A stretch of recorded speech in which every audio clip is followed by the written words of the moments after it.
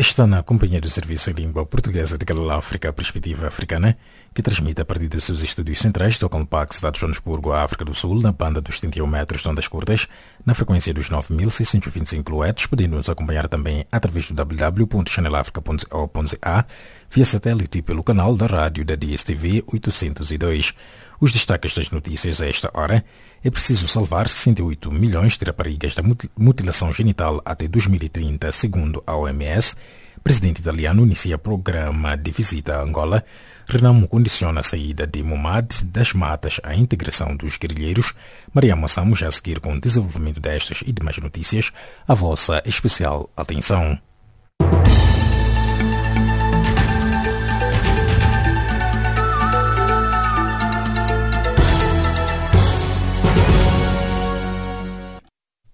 Saudações. Se a mutilação genital continuar a ser praticada ao ritmo atual dos países onde a prática prevalece, 68 milhões de meninas poderão converter-se em novas vítimas até 2030, segundo a Organização Mundial da Saúde. A Agência das Nações Unidas, que dita as pautas de saúde a nível mundial, elegeu o dia 6 de fevereiro como Dia Internacional de Tolerância Zero contra a Mutilação Genital Feminina. Recordou nesta quarta-feira em Genebra que esta prática vitimou até hoje mais de 200 milhões de meninas e mulheres.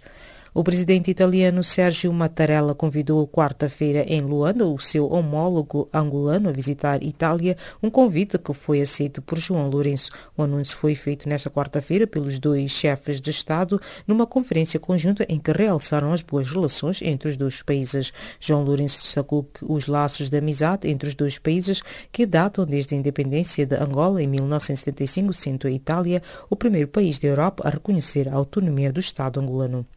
Enquanto isso, o presidente da República Democrática do Congo, Félix Tshisekedi, deixou na manhã desta quarta-feira Angola, depois de ter cumprido uma visita oficial de trabalho que marcou o início da segunda agenda externa desde a sua investidura ao cargo no dia 24 de janeiro. Félix Tshisekedi, que esteve cerca de 4 horas em Luanda para um encontro com o homólogo angolano João Lourenço, naquela que foi a sua primeira visita ao estrangeiro, disse ter já pedido ao seu antecessor Joseph Kabila para o ajudar e aconselhar na pacificação e estabilização do país. A saída do presidente da principal força de oposição moçambicana, o Sufo Momada da Serra da Gorongosa, está dependente do enquadramento do braço armado do partido no exército e na polícia, disse nesta quarta-feira fonte da comissão política do partido.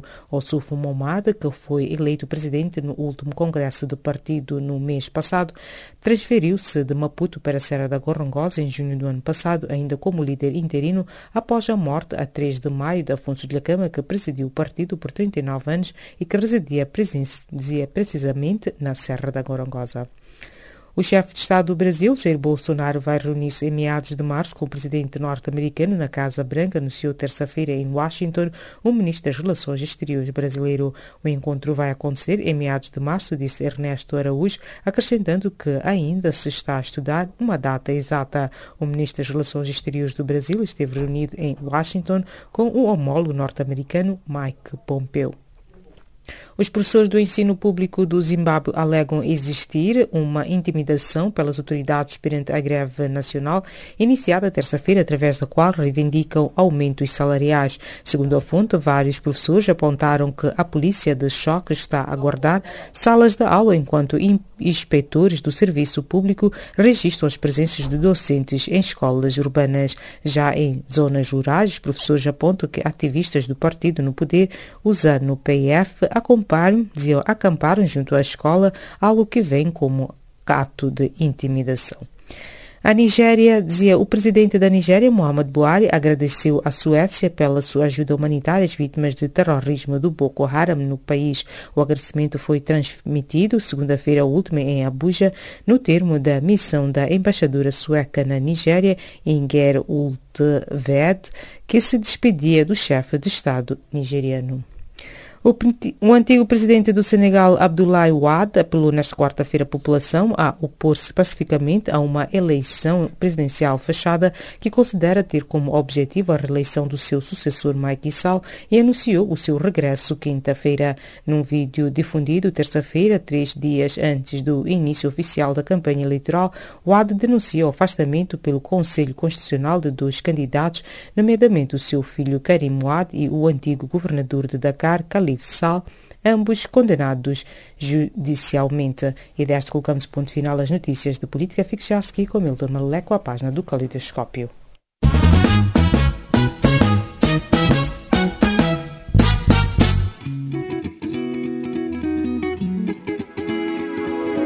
Caleidoscópio africano.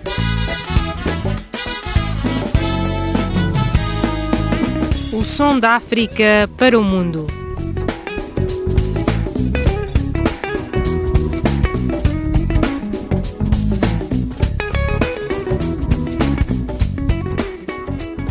Caleidoscópio africano.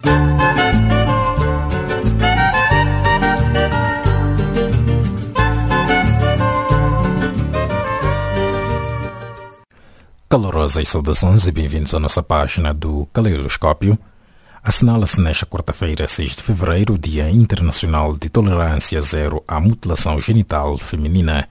Maria Moçamo com mais pormenores. Os líderes mundiais prometeram erradicar a mutilação genital feminina até 2030, mas ativistas dizem que o antigo ritual permanece profundamente enraizado em muitos lugares. O Dia Internacional de Tolerância Zero à Mutilação Genital Feminina, que se assinala nesta quarta-feira, destacará os esforços para acabar com a prática amplamente condenada. No entanto, as Nações Unidas estimam que pelo menos 200 milhões de meninas e mulheres tenham sido vítimas de mutilação genital feminina, MGF, e que a cada ano há quase 4 milhões de meninas a mais em risco. Doutora Alice Mabota, ativista moçambicana dos direitos humanos, elaborou. Não é uma prática costumeira como tal do nosso costume. Tem raízes ligadas à religião. E nós combatemos. Eu penso que a nível do Norte havia algumas práticas, mas muito no passado. E ouvimos que algumas pessoas que vêm dos outros países que cometem essas práticas, se encontrados em Moçambique, são punidas. É uma prática que não nos traz nada, não traz beleza, não traz um bem para ambos. Por exemplo, há algumas práticas de tatuagens que tanto a mulher como o homem sentem beleza naquelas tatuagens, mas são tatuagens dolorosas. Mas é um bocado difícil, por quê? Porque algumas pessoas que acreditam na religião acham que é correto que as pessoas sejam mutiladas para satisfazer instintos pessoais de um determinado grupo de pessoas. Então, é uma prática que deve ser combatida. Eu não sei quando é que começa isto, porque na civilização antiga não estou a conseguir ver na história que eu estudei essa prática. Mas eu estou a encontrar isto ligado à religião. E as religiões estão-nos a trazer muitos problemas, tanto a religião islâmica como as religiões cristãs que hoje temos com determinadas práticas, porque não estão a trazer coisas de benefício cultural das pessoas em comum. A Organização das Nações Unidas enfatiza que estas foram vítimas de um dos atos mais desumanos de violência baseada em género no mundo. Em mensagem especial, o secretário-geral da ONU, António Guterres, destaca que a MGF está enraizada nas desigualdades de género e nos desequilíbrios do poder e, por sua vez, contribui para mantê-las porque limita as oportunidades de mulheres e meninas de realizar seus direitos e seu pleno potencial.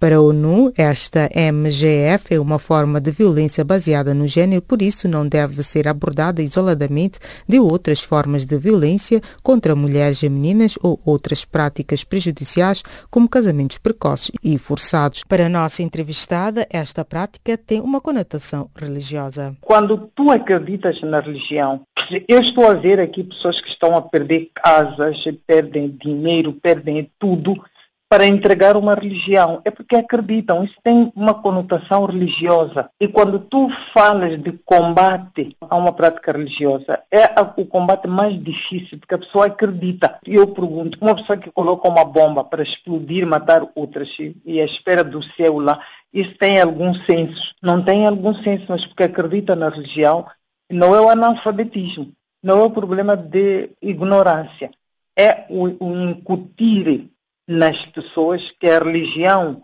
que é uma coisa de Deus, não deve ser tirada. Elas são educadas assim que na religião é assim e as coisas devem ser assim. A organização considera que para acabar com a mutilação genital feminina é necessário atacar as causas profundas da desigualdade do género e trabalhar em prol do empoderamento social e econômico das mulheres. Sobre o combate a esta prática, Alice Mabot tem a seguinte opinião. Para haver uma educação das pessoas para não aceitarem, vai ter que lutar com a religião. Ora, primeiro, já é bom que os países tenham uma lei que proíba. 2, tem que haver várias organizações a fazerem um trabalho com o Estado, com os Estados, para prevenir que isso aconteça. Primeiro que devem denunciar e ensinar a rapariga que quando ela é chamada para fazer isso, que ela se recuse, mas que tenha proteção. Porque às vezes as miúdas, quando a gente diz casamento prematuro ou casamento forçado, tu perguntas, quando o teu pai te obriga a ter que casar com um homem porque tem dinheiro,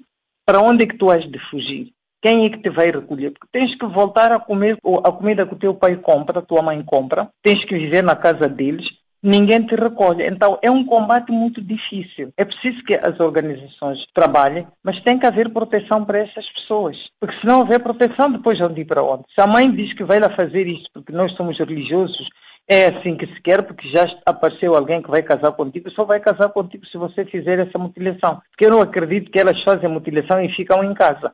É quando estão preparadas que é para poderem ter os lares. Palavras da doutora Alice Mabot, ativista moçambicana dos direitos humanos. Em 2015, líderes mundiais apoiaram a eliminação da mutilação genital feminina como uma das metas da Agenda 2030 para o desenvolvimento sustentável. Para as responsáveis, alcançar a meta só será possível se forem implementadas políticas ao nível nacional e regional. Para a organização, as promessas públicas de abandonar a MGF são um modelo eficaz de compromisso coletivo e devem ser combinadas com estratégias abrangentes para desafiar normas sociais, práticas e comportamentos que apoiam a MGF.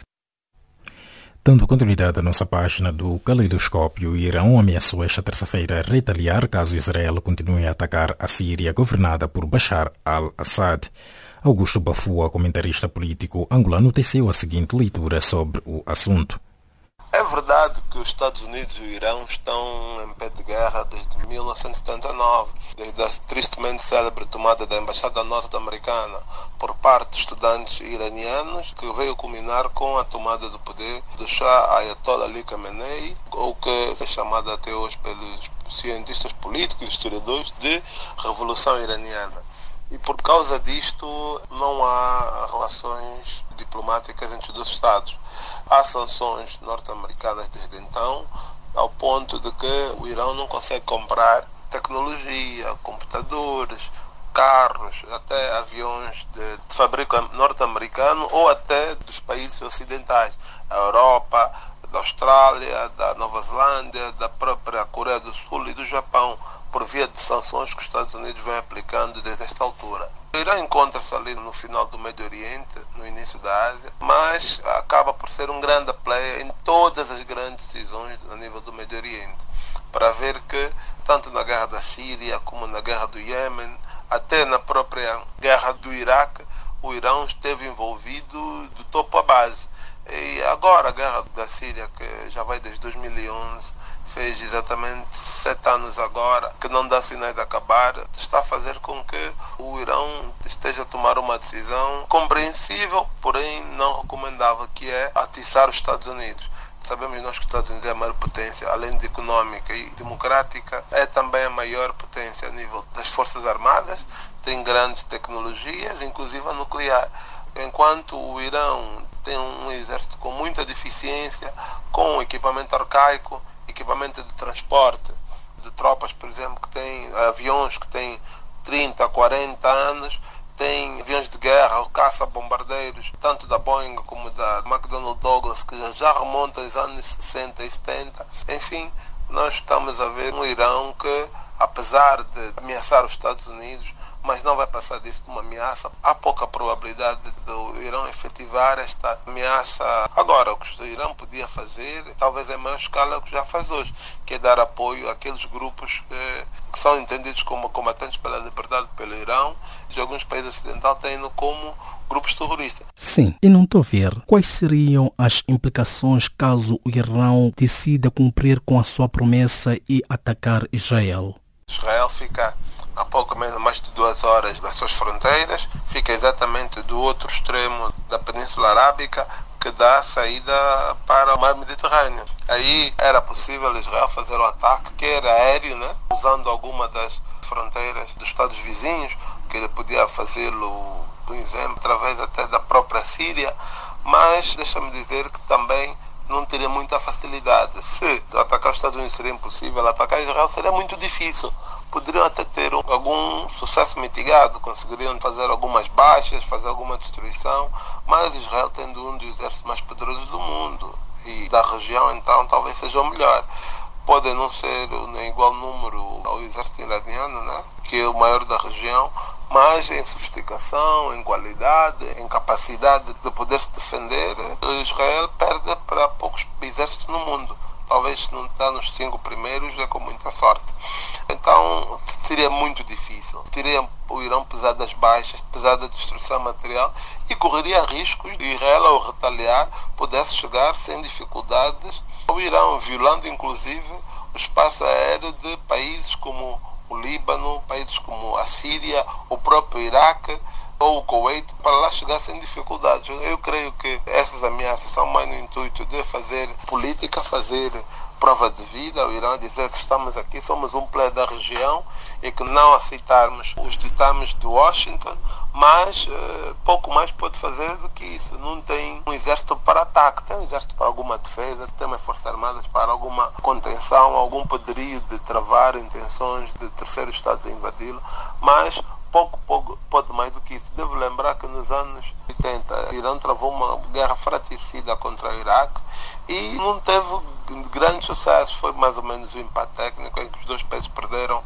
centenas ou dezenas de milhares de pessoas, perderam meios, perderam muito dinheiro.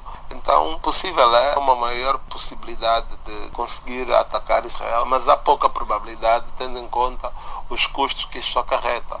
Olhando para o histórico global, o que estaria por detrás desta disputa entre Israel e Irão? O Irão se acha um Estado-diretor do Golfo Pérsico, da Península Arábica, embora que não fazendo parte geograficamente da Península Arábica, todavia dos países que têm mais influência nesta região, ao lado da Arábia Saudita. Então, entende que deve, de alguma forma, guiar a geoestratégia da região. E como é que faz isso? Faz através de apoios àqueles regimes que são favoráveis, como, por exemplo, o regime do Catar, o regime, inclusive, também do Bahrein. Estados esses que entendem que devem ser mais softs com o Irão. Principalmente o Catar, que é um Estado que tem muitas relações de afinidade com o Irão. Isso faz com que eles acabem por tentar influenciar não só no Catar, mas inclusive no Bahrein, nos Emirados Árabes Unidos, no Iêmen, mesmo na própria Síria e Iraque. Ou seja, essa disputa antiga faz parte daquilo que era a antiga Pérsia. Era uma zona de influência, uma zona estratégica para os persas. Então, com o surgimento do Estado de Israel há pouco menos de 100 anos, o Irão vê como incômodo. A ficar para trás, Augusto Bafua, comentarista político angolano que vos falou de Luanda.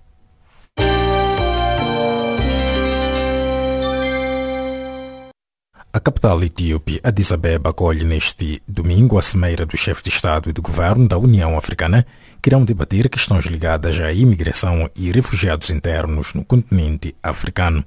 André Thomas Ausen, constitucionalista de origem alemã, faz a seguinte leitura. Está a decorrer uma sessão da Assembleia dos Chefes de Estado, representantes dos governos, membros na União Africana, e desta vez o tema principal é a tragédia em África dos refugiados e refugiados internos e refugiados externos e pessoas que, por força das circunstâncias, são obrigadas a refugiar-se em outros países. E esses outros países, então, sofrem consequências do desacordo e dos conflitos políticos internos nos países. Temos o caso do Burundi, temos o caso da República Democrática do Congo e de tantos outros países, talvez o mais grave sendo a realidade de mais ou menos 5 milhões de nacionais do Zimbábue que permanecem na África do Sul já desde há há mais de uma década, porque simplesmente não conseguem sobreviver no seu país, não há emprego, não há oportunidades e não há segurança. E assim a África do Sul fica muito seriamente prejudicada com esta difícil tarefa, com o peso de 10% da população nacional da África do Sul, pelo menos 10%, serem refugiados. O Uganda, isto na pessoa do seu ministro, teria dito que o seu país terá implementado políticas que fizeram com que os refugiados pudessem sobreviver e que também iria partilhar esse tipo de experiência. Que análise faz em torno desta nova visão que está a ser apresentada por um país como o Uganda? Nenhum país pode realmente fechar o coração, fechar as portas à crise humanitária. Uma vaga de refugiados sempre representa uma crise humanitária, um sofrimento enorme das famílias e dos indivíduos que perdem tudo, que são expoliados dos seus países, das suas regiões de convivência normal. A Europa tem sofrido consequências terríveis devido às duas grandes guerras mundiais em termos de refugiados, e é por isso que o direito internacional consacrou várias convenções de proteção aos refugiados para tentar garantir pelo menos um mínimo que permita ao refugiado existir, continuar a existir. Só que o que fica para resolver com quem se responsabiliza pelo dano, pelo prejuízo provocado por esses acontecimentos nos países que forçosamente têm que acolher os refugiados, porque não podem simplesmente fechar as fronteiras e deixar morrer pessoas com falta de alimentação e água e proteção. Até que ponto as eleições e as crises econômicas influenciam na questão dos refugiados? A instabilidade interna torna-se um assunto regional, um assunto importantíssimo para a manutenção das boas relações entre os países e da paz. E é aí que a União Africana não tem reuscido, não tem conseguido intervir com um mínimo de eficiência nestas situações internas. O mais último exemplo é a situação da República Democrática do Congo, onde as eleições foram terrivelmente viciadas e abusadas e, em consequência, os países vizinhos estão a sofrer grandes quantidades de refugiados. A situação no Zimbábue, também em crise permanente desde pelo menos uma década, pesa terrivelmente também na paz social da África do Sul. Temos escolas primárias inteiras em que a grande maioria dos alunos são filhos de zimbabueanos e os sul-africanos sentem-se prejudicados porque os recursos são limitados e agora os recursos não estão suficientemente disponíveis aos sul-africanos, aos filhos dos sul-africanos.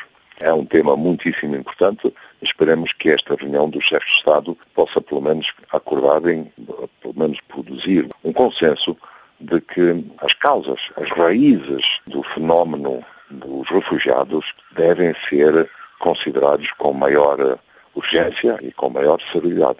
Falando mesmo da República Democrática do Congo, assistimos recentemente a atos de perseguição e violência, isto em Angola, quanto aos refugiados da República Democrática do Congo, algo que nesta terça-feira havia-se dito que haveria uma retaliação também para os angolanos que estão na República Democrática do Congo.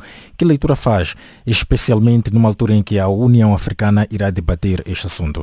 Todos os países da região têm carências terríveis, têm pobreza em muitas partes dos nossos países, temos pobreza absoluta e assim é natural que os países e as populações venham a resistir o influxo de grandes números de nacionais de um outro país. Angola sustentou refugiados do Congo durante muitos anos, com muita paciência. O número tem sempre sido muito elevado.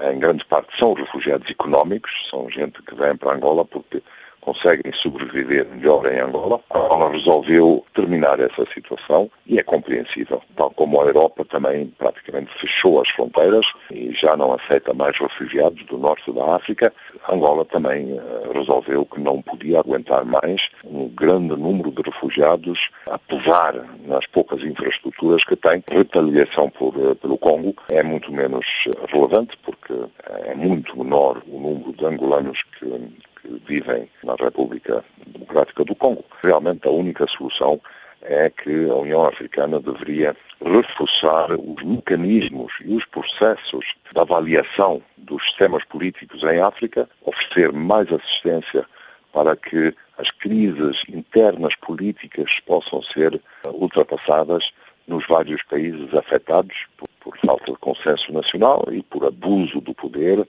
por regimes que pretendem manter no poder eternamente, que então vão viciando e manipulando os processos eleitorais.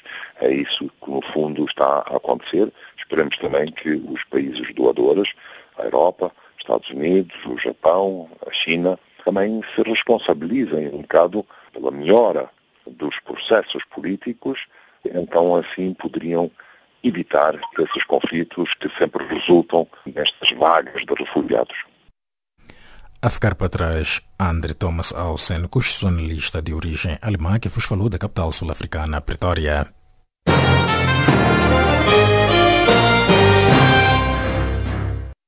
O Egito acolhe de 24 a 25 de fevereiro a primeira cimeira dos 28 Estados-membros da União Europeia e a Liga dos Estados Árabes. Almeida Henriques, académico e analista político, elabora. Eu penso que, mais do que nós todos, elas devem saber porque estão a se manifestar. Penso que durante o governo dela deve ter praticado atos que elas não acham que são merecidas do indulto, neste caso, de que ela beneficiou. Creio que acham que ele deveria ser julgado e condenado. É normal, onde há liberdade. Mas também assumo que, de fato, o homem, durante o governo dele, fez coisas que deviam merecer alguma censura, para não falar de uma condenação. Mas ele foi indultado. Não está muito claro ainda o que é o tribunal, com que se baseou o tribunal, mas quero acreditar que pode ter havido problemas de natureza processual, que não se fizeram bem os processos, para provar a culpa dele. E os tribunais, muitas vezes, podem inocentar um criminoso quando não há matéria documentada. Há outras hipóteses, como, por exemplo, a mudança da coordenação de forças, outros que o queriam ver julgados, tanto dentro do país como fora. Agora temos novos governos, mesmo nos países os que pressionaram para que ele fosse detido. O julgamento dele demorou muito e, por via disso, desapareceram também os xadrez políticos, aqueles que tinham orquestrado, entre aspas, a detenção dele. Portanto, eu penso que há muita coisa que terá que se explicar para que possamos perceber a razão deste indulto. Estas mulheres, algumas delas carregavam as fotos dos seus entes queridos que foram mortos na guerra civil atribuída a Bagbo. Quem é o culpado pelos massacres? A justiça demora a ser feita, ela acaba não acontecendo, porque há o esquecimento, há o arrefecimento do próprio problema nos corações das pessoas, há o desaparecimento dos testemunhos que deviam provar a sua culpa, porque passou muito tempo.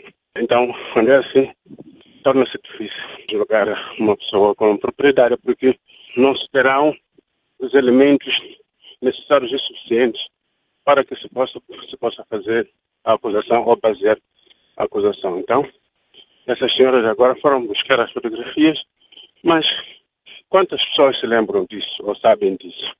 São muito poucas, provavelmente, só elas e pouco mais. E o tribunal já o indultou. E muitas vezes as decisões dos tribunais para voltar a ser desfeitas levam muita carga de água. Então eu penso que vai ser difícil para que elas possam ter justiça mesmo, como elas exigem. Mas nunca é demais elas se manifestarem, está no direito delas e, quem sabe, pode ser que isso resolva alguma coisa. Por que uma facção é culpada por esta guerra e não todas as partes envolvidas? Não é o primeiro caso. Já vimos muitos casos desses, por exemplo, enquanto ele era preso, o Sr. Bush e o Sr. Blair não eram presos por terem morto milhares de pessoas no Iraque sem justa causa. Mataram o Sr. Saddam Hussein com uma acusação forjada, mentirosa, mas estão aí. Infelizmente, o mesmo pode não ser o mesmo. O mesmo crime que uns cometem, eles levam à condenação, outros não lhes acontece nada. Então, é só nisso que podemos explicar este fenômeno, estes casos, em que uns são condenados, ou julgados, ou acusados, e outros nem sequer chegam a ser acusados. A ficar para trás, Gustavo Mavi, jornalista e comentarista moçambicano, que vos falou da capital moçambicana, Maputo.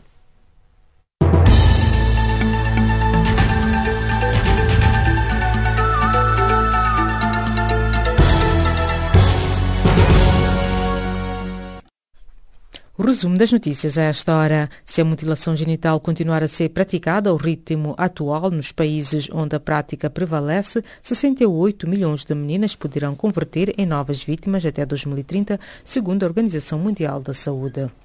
O presidente italiano Sergio Mattarella convidou nesta quarta-feira em Luanda o seu homólogo angolano, a visitar Itália, um convite que foi aceito por João Lourenço. O anúncio foi feito nesta quarta-feira pelos dois chefes de Estado numa conferência conjunta em que realçaram as boas relações entre os dois países.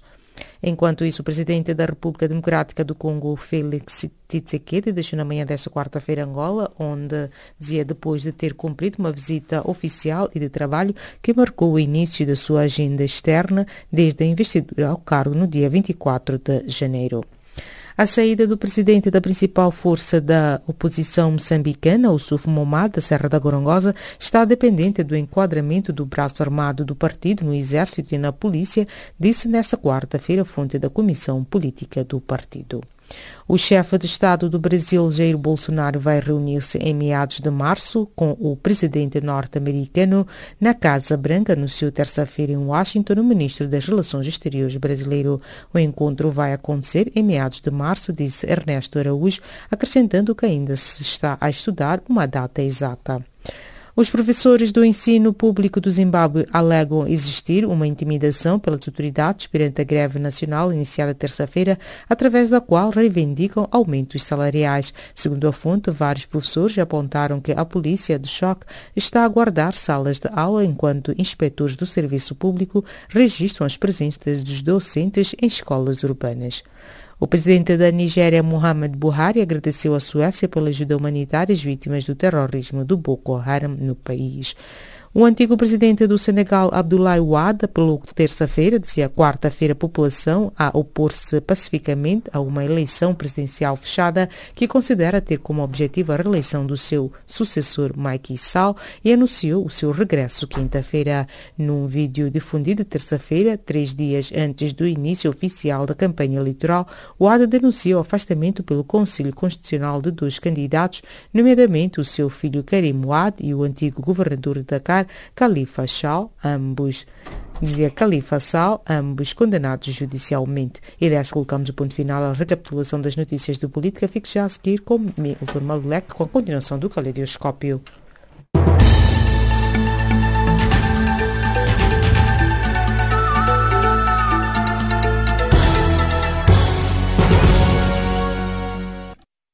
Dando continuidade à nossa página do Caleidoscópio, o Egito acolhe de 24 a 25 de fevereiro a primeira cimeira dos 28 Estados-membros da União Europeia e a Liga dos Estados Árabes. Almeida Henriques, académico e analista político, elabora. Eu ainda que seja questionado algumas vezes sobre a Liga Árabe e o resto do mundo, a impressão que se tem é que a Liga Árabe é um espaço do mundo onde em que as políticas que eles definem não vão ao encontro daquilo que é o interesse dos Estados Unidos da América particularmente. A Europa tenta encontrar mecanismos de contenção, como se diz na política internacional, para evitar que a Liga Árabe tenha os seus discursos musculados, tenha, digamos, as suas posições radicais. E por que não dizermos fundamental? Eu falo do fundamentalismo no sentido de que eles se disserem tem que ser assim e terá que ser assim. Na verdade, a dinâmica da política internacional não nos dá esse espaço de nós impormos a nossa vontade e respeitar a vontade ou a doutrina dos outros.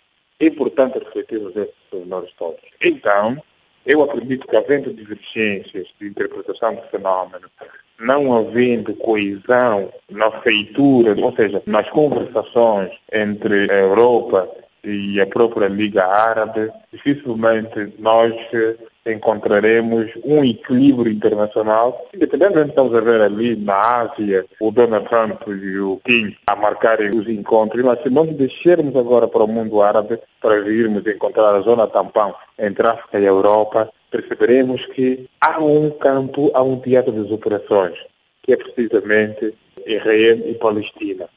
Esse campo das operações divide também a Europa, a União Europeia, se quisermos, e a própria Liga Árabe. Será desta vez que poderá haver um consenso quando existem opiniões divergentes que não se ajustam naquilo que é a vontade fundamentalista do mundo árabe e também as políticas que eles consideram de impositores da Europa estão precisamente da influência ocidental para o mundo árabe? Essa é a pergunta.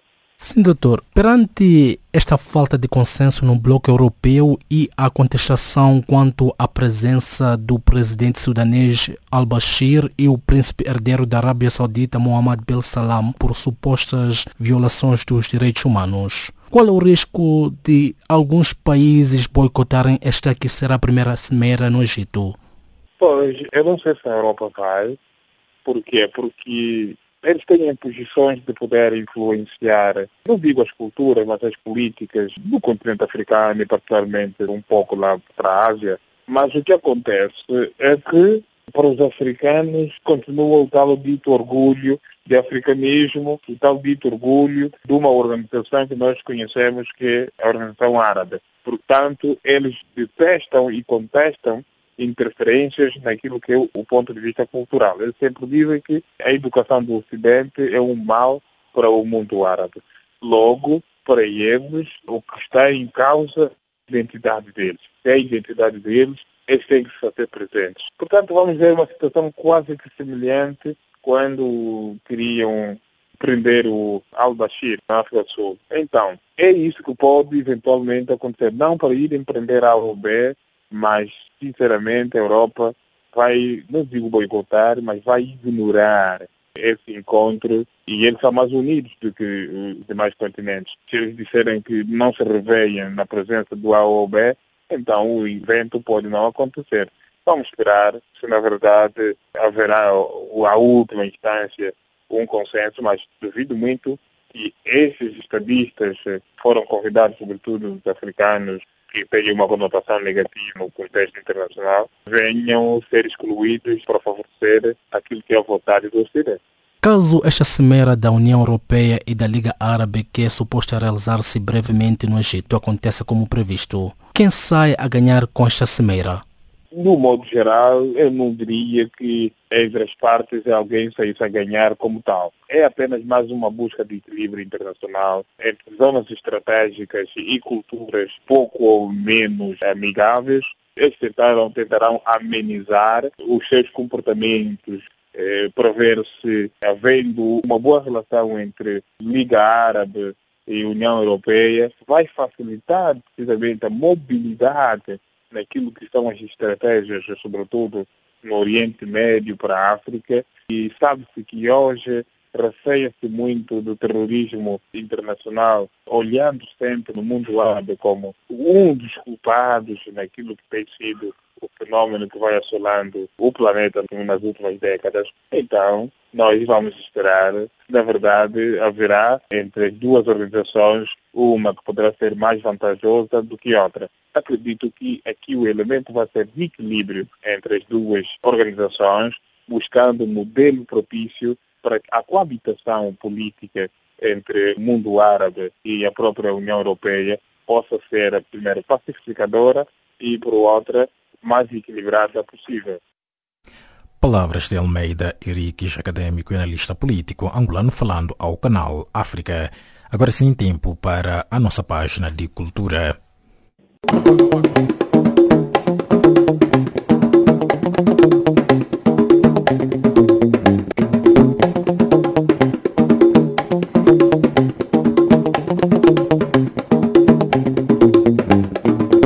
Cordiais saudações e bem-vindos à nossa página de cultura. Adildo Soares, atual vereador da Câmara Municipal do Tarrafal de São Nicolau, em Cabo Verde, apresentou recentemente o livro intitulado Cabo Verde e a Segunda Guerra Mundial, a importância geoestratégica do arquipélago na política externa portuguesa 1939-1945.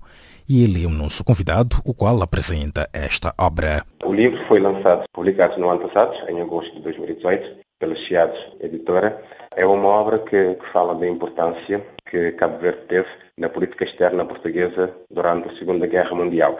ou seja, durante um intervalo de tempo entre 1939 a 1945. E aborda essencialmente as relações que Salazar, nesse caso Portugal, teve com a Inglaterra, com os Estados Unidos e também com a Alemanha. E ainda aborda a importância que Cabo Verde teve no Atlântico Médio durante este conflito. E o que teria ditado esta importância das Ilhas Crioulas neste período conturbado da história mundial? A obra também aborda essencialmente duas operações essenciais que foram elaboradas quer pelo eixo, quer pelos aliados. O eixo, Hitler mandou da Alemanha os seus técnicos, que era para elaborar um plano que mais à frente denominou Operação Félix. Esse plano consistia em ocupar as ilhas de Cabo Verde, nomeadamente a Ilha do Sal, devido à sua importância aérea e ao aeroporto que já existia na altura na ilha, e também a Ilha de São Vicente, dado a importância do seu Porto Grande, a rota que ligava a nível marítimo a Europa, a África e a Ásia. E a América também, a América do Sul e a América do Norte. E também como contra-ataque, ou como resposta à Operação Félix, elaborada pela Alemanha, os aliados, nesse caso a Inglaterra e os Estados Unidos, elaboraram a Operação Shrapnel, que consistia também em ocupar a Ilha de Sal e a Ilha de São Vicente, fazendo com que estas duas ilhas não caíssem nas mãos de Hitler, porque de acordo a uma nota que Churchill enviou a Rússia na altura, a chamada atenção e a intervenção dos Estados Unidos é não deixar que a Alemanha ocupasse estas duas ilhas, nesse caso o arquipélago de Cabo Verde, devido à sua importância que o país tem no Atlântico Médio. Numa correspondência entre estes dois chefes de Estado, Churchill deixou claro que Cabo Verde ficava aproximadamente 6-7 horas de voo do Brasil. E da América Central fica 5 e da América do Norte também fica 6. Então, daí a importância de que não deixasse que Cabo Verde caísse nas mãos de Hitler. E também, dada a importância que Cabo Verde tem no controlo do Atlântico Médio, Churchill ainda reforçou a importância de Cabo Verde na rota para a África do Sul. Nesse caso, era muito importante que os aliados não deixassem que Cabo Verde caísse nas mãos de Hitler. E qual é o grande contributo que o livro traz, especialmente nestes tempos modernos, olhando especialmente na importância que Cabo Verde sempre teve ao longo da história da humanidade? Este livro, como disse anterior, aborda essencialmente a parte da Segunda Guerra Mundial, mas também faz uma relevância, claro, uma parte histórica da importância geoestratégica de Cabo Verde no Atlântico Médio. A nível de contributos, até agora é uma obra inédita, só há sobre os Açores e a Segunda Guerra Mundial, há sobre a importância da Madeira também na Segunda Guerra Mundial, mas até ainda não tinha nenhuma obra publicada, a não ser algumas referências relativamente a Cabo Verde e a Segunda Guerra Mundial. Também há sobre Canárias, ou seja, nesses 4 arquipélagos do Atlântico, faltava apenas Cabo Verde para ter a sua história num livro. É um pequeno contributo, trata-se de uma investigação realizada em Portugal, nomeadamente fontes primárias. Foram consultadas essencialmente arquivos em Portugal e correspondências entre chefes de Estado, nesse caso Hitler, Salazar e Roosevelt, e Salazar e Churchill. É uma obra, até agora, como eu disse, inédita. Eu espero que venha incentivar outros académicos e historiadores também a aprofundar mais sobre o assunto. Esta é a sua primeira obra ou já tem algo em mão para dentro em breve? Esta é a minha primeira obra. De momento estou a trabalhar sobre a democracia em Cabo Verde, mais concretamente na opinião dos cidadãos sobre a democracia interna do país. Mas a nível de publicação, Cabo Verde e a Segunda Guerra Mundial é a minha primeira obra. Como é que tem sido a aceitação desta obra, falando que já foi lançado em Portugal e agora repetiu o mesmo em Cabo Verde? Esta é uma obra, até agora, a citação, de acordo com a editora Chiado, a citação está a ser boa. Em Cabo Verde, sim, em Cabo Verde já está também nas livrarias e pelo feedback que eu tenho, a obra está a correr bem. Nesse caso, a venda da obra está a correr bem. Estas foram as palavras de Adildo Soares, atual vereador da Câmara Municipal do Tarrafal, que lançou uma obra que fala do contributo de Cabo Verde ao longo da Segunda Guerra Mundial. Muitíssimo obrigado e continuação de um bom dia desse lado. Muito obrigado. E é desta forma que nós colocamos o ponto final à nossa página de cultura e a seguir com Maria Moassamo na página de economia.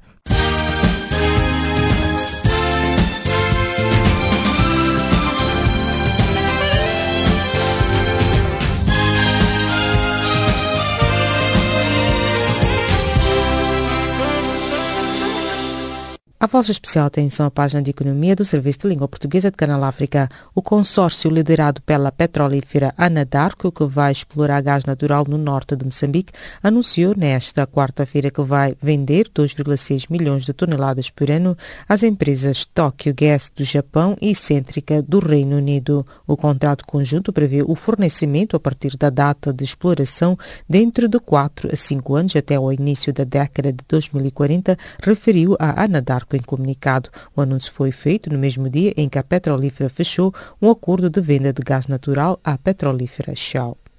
O Banco Nacional de Angola revogou nesta quarta-feira a licença do Banco Angolano de Negócios e Comércio, BANC, por graves problemas técnicos que colocaram a instituição em falência técnica.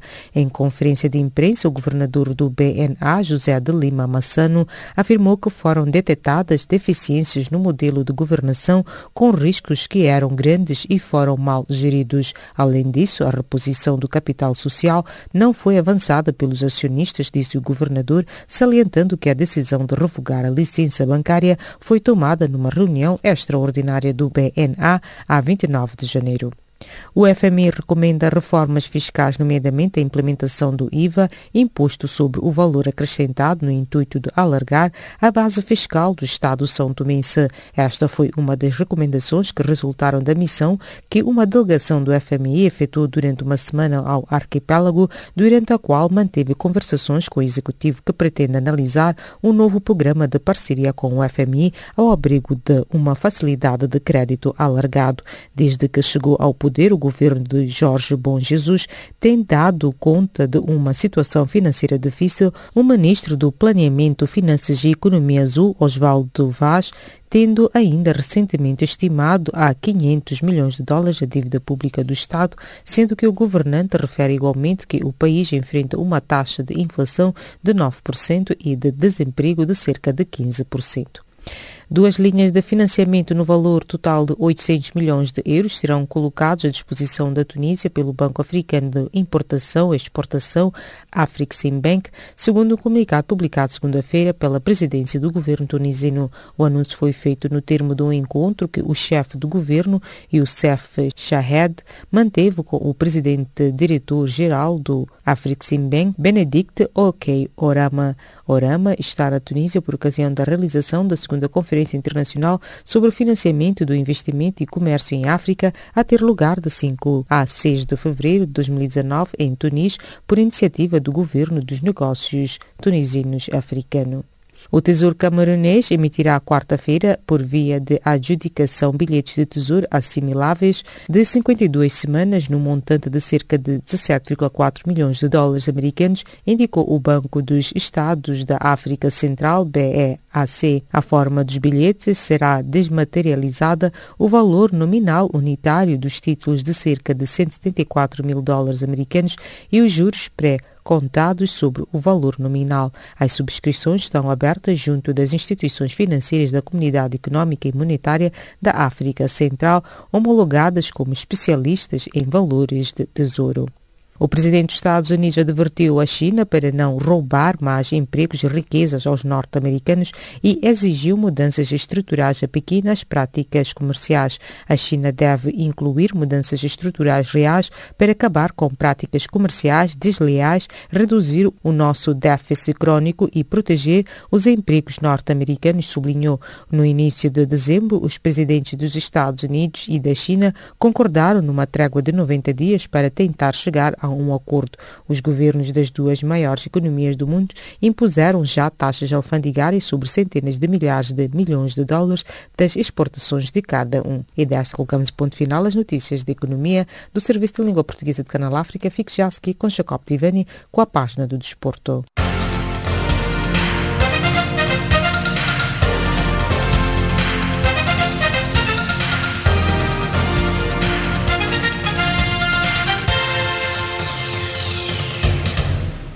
Calorosas saudações e bem-vindos à página desportiva do Serviço em Língua Portuguesa de Canal África. A quarta edição do Campeonato Provincial de Luanda, Angola de Snooker tem início esta quarta-feira em várias salas com a participação de 25 equipas distribuídas por 2 divisões. levar Angola aos Jogos Olímpicos de 2024 é a aposta a médio e longo prazo dos dirigentes de snooker.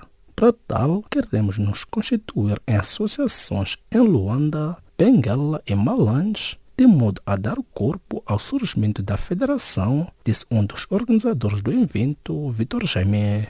O grande prêmio que se realiza no circuito da cidade de Baku, Azerbaijão, vai estar na Fórmula 1 em 2023. O acordo foi assinado pelo ministro do Desporto e Juventude do Azerbaijão e pelo diretor executivo da Fórmula 1, Chase Carey. A FIFA anunciou a criação de uma sociedade para ajudar o Qatar a planificar e organizar o Campeonato do Mundo que vai decorrer naquele país em 2022. É a primeira vez que um comitê local não tem autonomia total na organização do evento, ainda que todos tenham sido em grande parte financiados pela FIFA. Recorde-se que o Mundial de 2022 vai pela primeira vez realizar-se no inverno entre 29 de novembro e 18 de dezembro. A Confederação Africana de Futebol CAF decidiu alterar as datas da fase final do Campeonato Africano das Nações CAN 2019, ficando a prova retardada para se realizar de 21 de junho a 19 de julho no Egito. De lembrar que para o CAN de 2019 no Egito, 14 países já têm presença garantida, faltando 10 lugares que serão conhecidos em março, quando se disputar a sexta e última jornada de qualificação para a prova que agora passa a contar com 24 países. O técnico português José Mourinho aceitou esta terça-feira uma pena suspensa de 1 ano e uma multa de mais de 3 milhões de euros num processo que era acusado de fraude fiscal em Espanha. Segundo a mesma fonte, o despacho da acusação do Ministério Público Espanhol, o treinador português terá alegadamente cometido crimes fiscais com a assinatura de um contrato em 2004 em que simulava o fim de exploração dos seus direitos de imagem no Reino Unido. Um adepto de futebol britânico foi detido no Dubai por usar uma camisola da Seleção Nacional do Qatar, recém-sagrada campeã da Taça Asiática, denunciou esta terça-feira uma organização não governamental. Segundo a mesma fonte, Ahmad pode enfrentar uma pena de prisão de 15 anos e uma multa superior a 120 mil euros, porque depois de ter sido detido inicialmente devido a vestir a camisola de futebol, Ahmad estará agora também a ser acusado de falsas alegações sobre as forças de segurança do Dubai, uma vez que o homem diz que foi agredido na prisão. O avançado do Barcelona, Lionel Messi, que saiu lesionado no empate a 2 bolas com Valência, está recuperado e está entre os convocados de Ernesto Valverde para El Clássico da quarta-feira diante do Real Madrid. Quanto a Ousmane Dembélé, apesar de já ter treinado sem limitações no segmento da lesão contraída no tornozelo, ainda não terá a lesão completamente debelada e ficou de fora das opções do técnico blaugrana para o duelo da primeira mão das meias finais da Taça do Rei da Espanha. E desta despedimos de mais uma edição da página desportiva do Serviço em Língua Portuguesa de Canal África.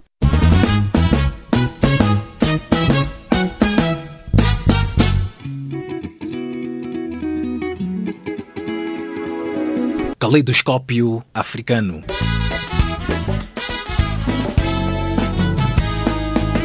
O som da África para o mundo.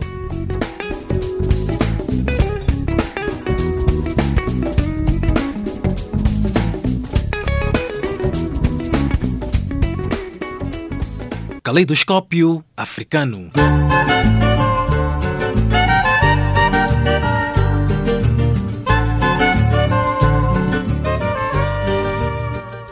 Prezados ouvintes, já chegamos ao termo da nossa presente edição. Esta que chegou a cargo de Chalo Kumalo, Mariama Samu, Jacob Tivani e Milton Malulek, estiveram na produção e apresentação, na qual contamos com Catrine Maleca na mesa de montagem. Em nome das chaves equipes, nossos agradecimentos e o novo encontro fica marcado para breve, partindo como é hábito musicalmente, lembrando que já a seguir estará na companhia do serviço em língua inglesa de Canal África. Boa noite.